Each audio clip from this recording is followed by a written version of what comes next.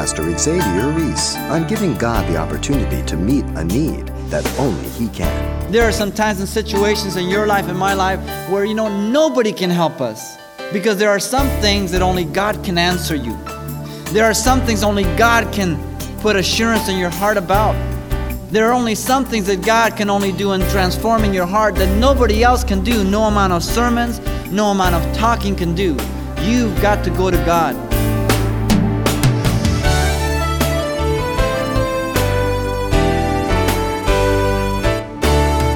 Welcome to Simple Truths, the daily half-hour study of God's Word with Xavier Reese, Senior Pastor of Calvary Chapel of Pasadena, California. Often referred to as the Lord's Prayer, found in both the Gospels of Matthew and Luke, Jesus taught His disciples to pray with a very specific model for praying that included elements of honoring God, thanksgiving, petition, forgiveness, and so on. But coming up, Pastor Xavier lends an ear to another documented prayer of Jesus, but this one from the night of His betrayal in the Garden of Gethsemane. Let's join him there, drawing insightful, simple truths from what was arguably Jesus' most intense time of prayer. Mark chapter 14, verses 32 through 42. Then they came to the place which was named Gethsemane. And He said to His disciples, "Sit here while I pray." And He took Peter, James, and John with Him, and He began to be troubled and deeply distressed. Then He said to them, "My soul is exceedingly sorrowful, even to death. Stay here and watch." He went a little further and fell on the ground and prayed that if it were possible, the hour might pass from Him. And He said, "Abba, Father, all things are possible for You. Take this cup away from me. Nevertheless, not what I will, but what You will." Then He came and He found them sleeping and said to Peter, "Simon, are you sleeping? Could you not watch 1 hour? Watch and pray lest you enter into temptation. The spirit truly is ready, but the flesh is weak." Again He went away and prayed, and He spoke the same words. And when He returned, He found them asleep again, for their eyes were heavy, and they did not know what to answer Him. Then He came the third time and said to them, "Are you still sleeping and resting? It is enough. The hour has come. Behold, the Son of Man is being betrayed into the hands of sinners. Rise up, let us go. See, my betrayer is at hand." This morning we want to look at our Lord's Prayer in the Garden of Gethsemane and see what we can learn about prayer. Just a few things before we begin. Remember, there has been a secret meeting by the Pharisees in Matthew 26:3 to plot the death of Jesus. They are tired of His teaching. They are tired of His insinuations and accusations. And they have come together to kill Him. Jesus has been anointed for His burial earlier in this chapter, verse 3 through 8, by Mary, as He was in Bethany. Whether Mary knew it or not, we don't know. But God was in control. He was right on time. And here she anoints Him with that perfume, and everybody starts murmuring, say, "This could have been given to the poor." He says, "Listen, you always have the poor with you. You only have me for a little while." And here this perfume, which was equivalent to almost 300 denarii. A denarii was a day's wages, almost a year's wages. And they're saying, well, this could have been given to the poor. But the other Gospels tell us that Judas was the head spokesman here, and it's because he was pilfering from the bag. He was a thief. He wasn't saying because he loved the poor. But here He is anointed for His burial, and Judas has gone out already to betray Him. He has instituted the Passover meal, the new covenant. Judas, Satan has entered in. He has gone out and betrayed his master for 30 pieces of silver, the very price of a gored slave. Jesus has predicted also that they would leave Him, every one of them. But stop and think about Jesus in this situation. He's been walking with these guys. He's poured His life out in them and to them, and He's prepared them. And all of a sudden, others have already left Him. And John tells us that in one day He said, "Unless you eat my flesh and drink my blood, you can't have no part with me." Many of them left Him already. He has not predicted that His 12 are going to leave Him. One's going to betray, and the other 11 are going to flee. But not only that, the Scriptures tell us that the Father was going to forsake Him also. Have you ever been down in the dumps? I mean, bummed out. I mean, it doesn't even seem like it's worth living. And yet, here he is, God, Messiah, taking on flesh, and yet he's at a point to where it appears to be the lowest of his ministry, but when in fact it is the climax of his ministry. And sometimes we don't understand that when we feel we are at the lowest point, we are at the highest spiritual potential. Whether we enter into it or not, that is up to us. But the potential for spiritual maturity and spiritual victory is always when we're low, because God is always there to comfort us. He's always there to minister to us all the time. Jesus' only desire now was to go and to pray to the Father in this section, verse 32 to 42. The first thing we want to look at in verses 32 to 34 is that Jesus had a place to pray. It says they came to a place which was named Gethsemane, and he said to his disciples, "Sit here while I pray." And he took Peter, James, and John with him, and he began to be troubled and deeply distressed. And he went and he said to them, "My soul is exceedingly sorrowful, even unto death. Stay here and watch." Notice the place. The place is Gethsemane. It is located on the east side of the Mount of Olives. As you come out of the city, and you come up perhaps out of the east gate, you go down the valley to the Kidron Valley, then you come up the slope, and there's the Mount of Olives. At the foot of the Mount of Olives, there were some gardens there. If you go to Jerusalem today, you will find there also some gardens. They're tremendously old olive trees, some of them probably 700-800 years old.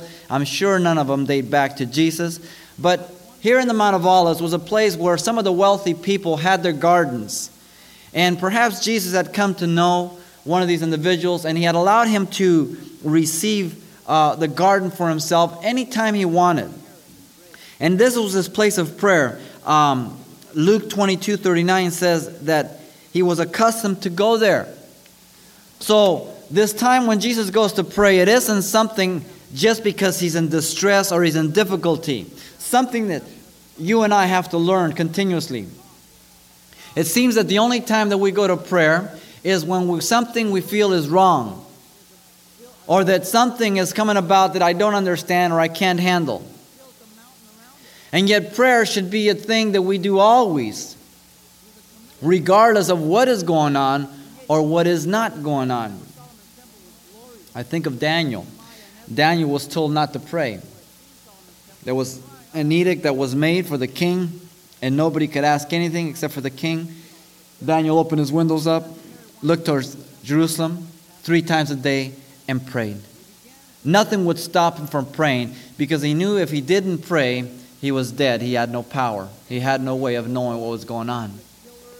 And it seems sometimes that as long as I can see some control, I can see the good that's going to come, or I can kind of escape the seeming trouble, I don't need to pray.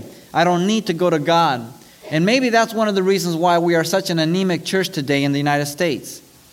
Because we have completely bypassed prayer in so many ways.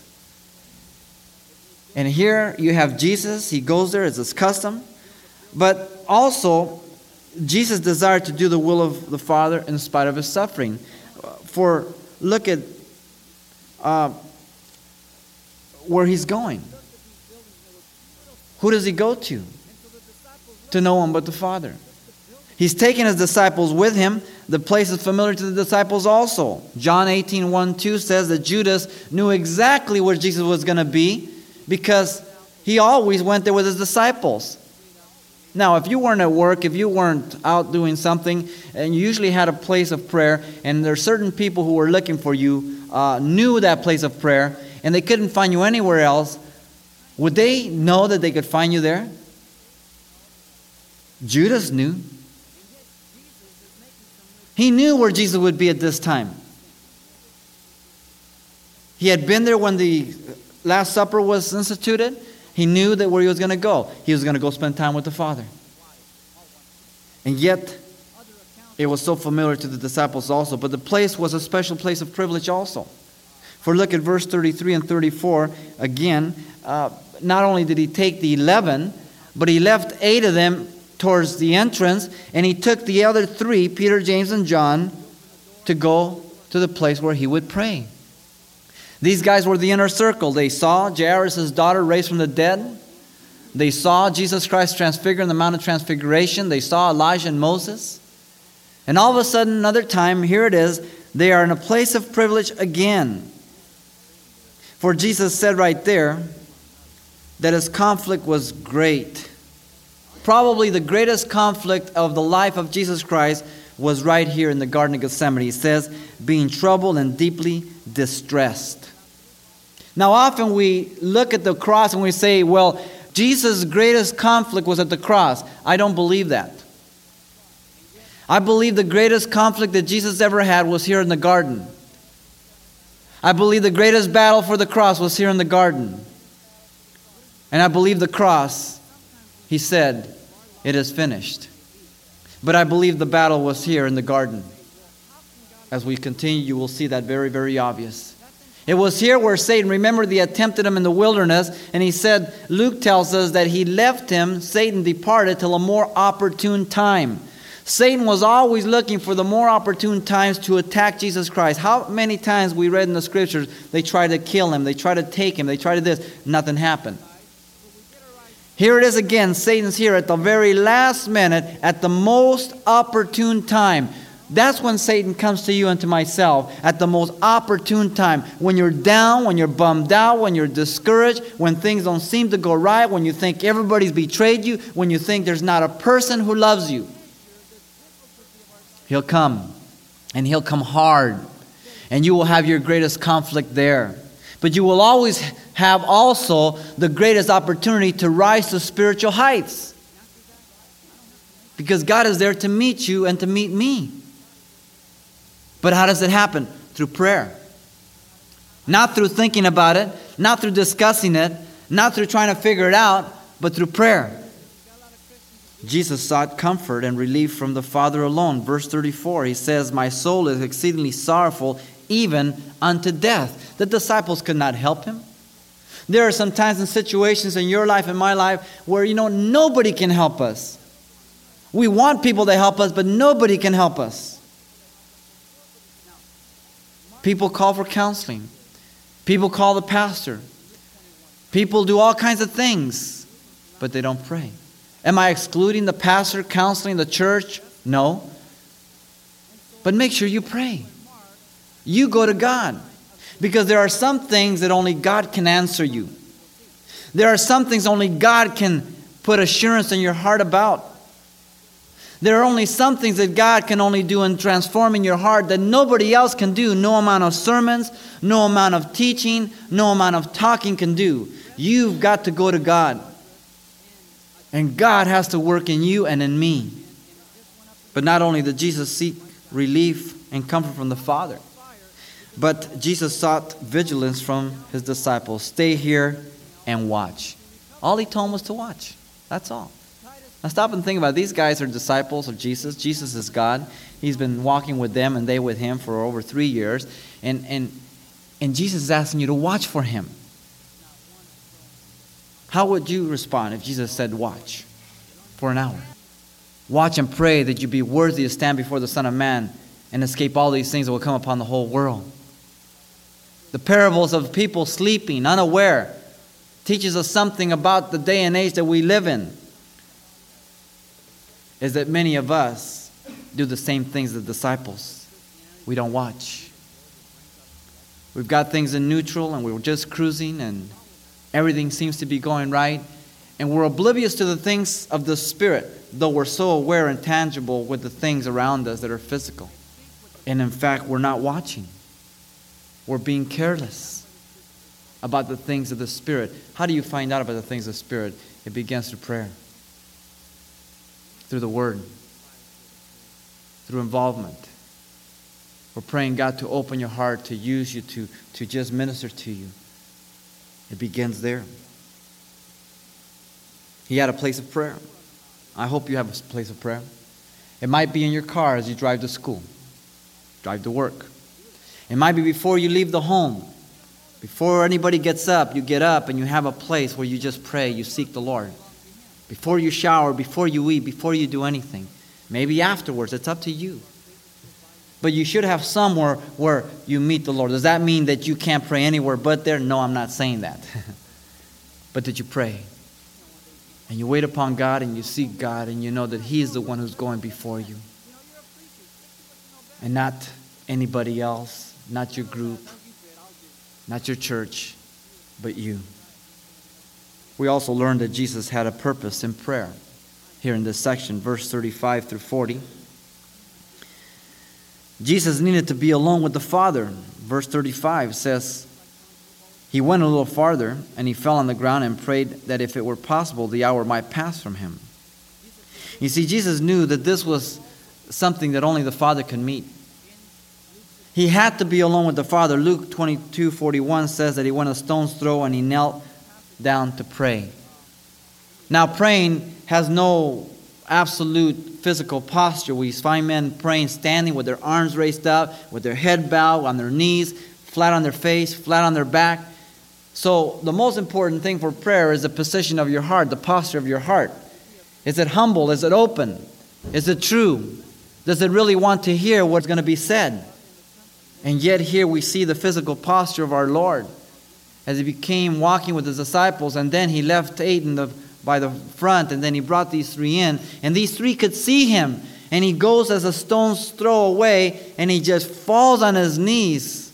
And I'm sure He began to talk to the Father as He was on His feet. Then He cast Himself on His knees, and the Greek implies repeatedly He did this praying and casting Himself to the Father in this time of great sorrow and discouragement and just a great conflict. There will be conflicts in your life and my life that there's no other way that you're going to get through them apart from prayer. And you can attend all the Bible studies you want, and you can talk to all the people you want, but until you have gone to prayer and God has given you that peace, that assurance, and He has spoken clear to your heart, you will continue to deal with that problem over and over and over again. You need to pray. You need to go to Him. Jesus desired to do the will of the Father in spite of His suffering also. There's another purpose that He shows us here, verse 36. And He said, Abba, Father, all things are possible for you. Take this cup from me. Nevertheless, not what I will, but what you will. This gets into some heavy prayer. This isn't the prayer like we hear today, where it demands from God. This isn't superficial prayer that says, Lord, I'll do all your will as long as I feel good.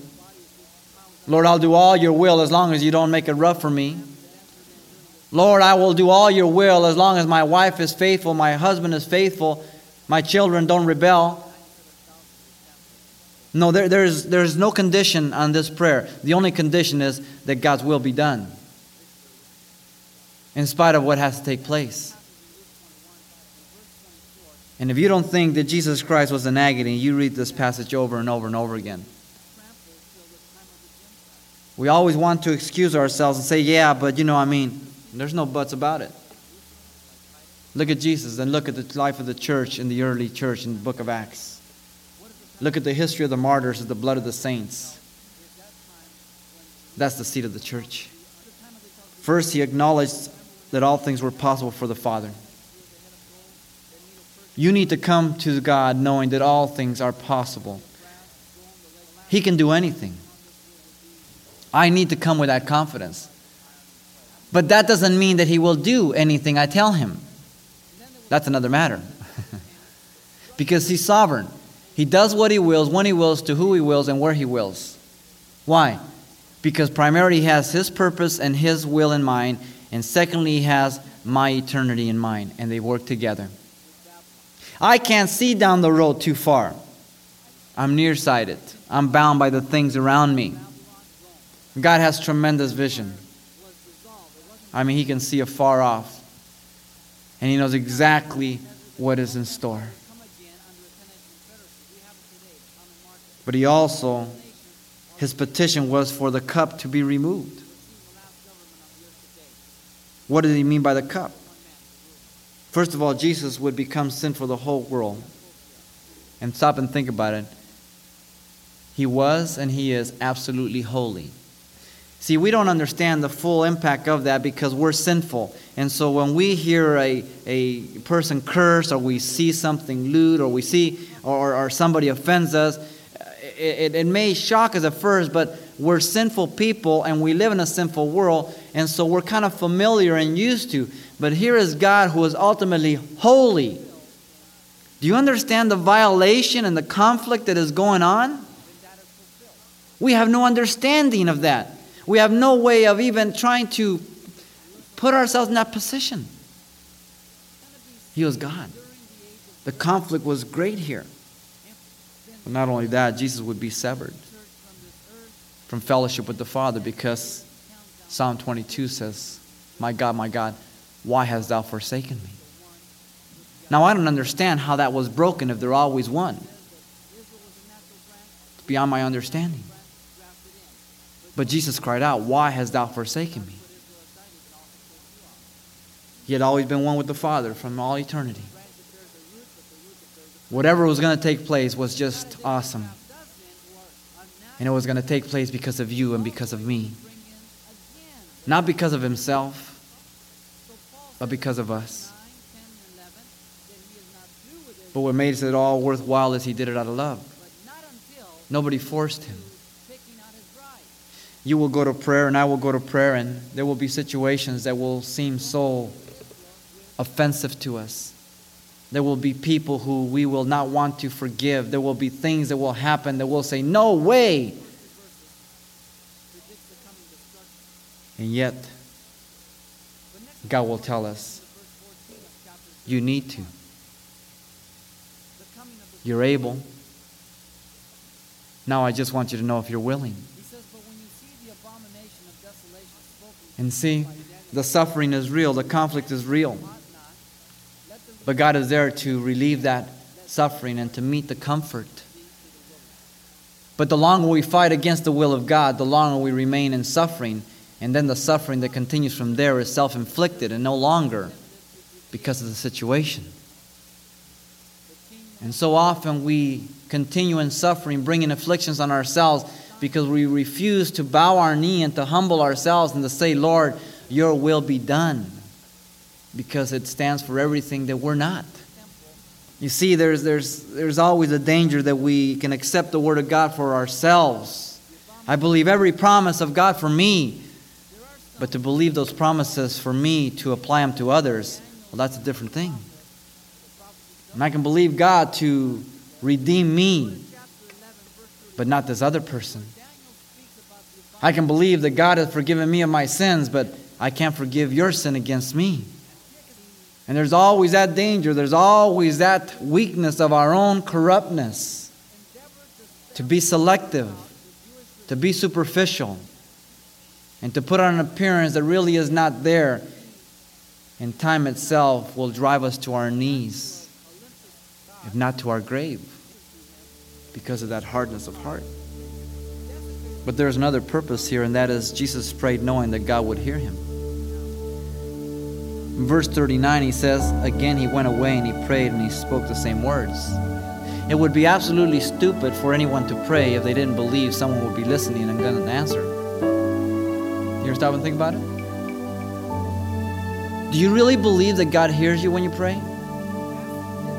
Do you really believe he's going to answer you? Your evidence is, do you wait for him to answer you? Secondly, when you hear him, do you obey him? You see, if we're going to be men and women of prayer, then we do it because we know he hears us and we know that he's going to answer. This is what Jesus is teaching us here. Pastor Xavier Reese, drawing important elements of prayer from the example of Jesus' own prayer to the Heavenly Father from the Garden of Gethsemane. Now, there's much more of this informative message to come next time, but if your schedule won't permit you to tune in, as always, you're invited to pick up a copy, and the title you'll want to ask for is simply Understanding Prayer. It's available on CD for only $4, and this might be a study you'd like to pass on to someone in your church or Bible study when you're through. Now, once again, the title to ask for is Understanding Prayer, or simply mention today's date. You can request your copy by writing Simple Truths, 2200 East Colorado Boulevard, Pasadena, California, 91107. Or to make your request by phone, call 800-926-1485. Again, that's 800-926-1485. Or the address once again is Simple Truths, 2200 East Colorado Boulevard, Pasadena, California, 91107.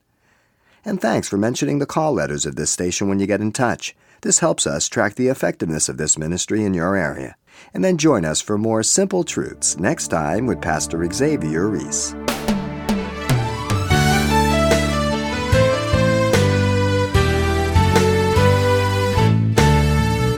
Simple Truths with Pastor Xavier Reese, a daily half-hour broadcast, is a radio ministry of Calvary Chapel of Pasadena, California. www.calvarychapelpasadena.com.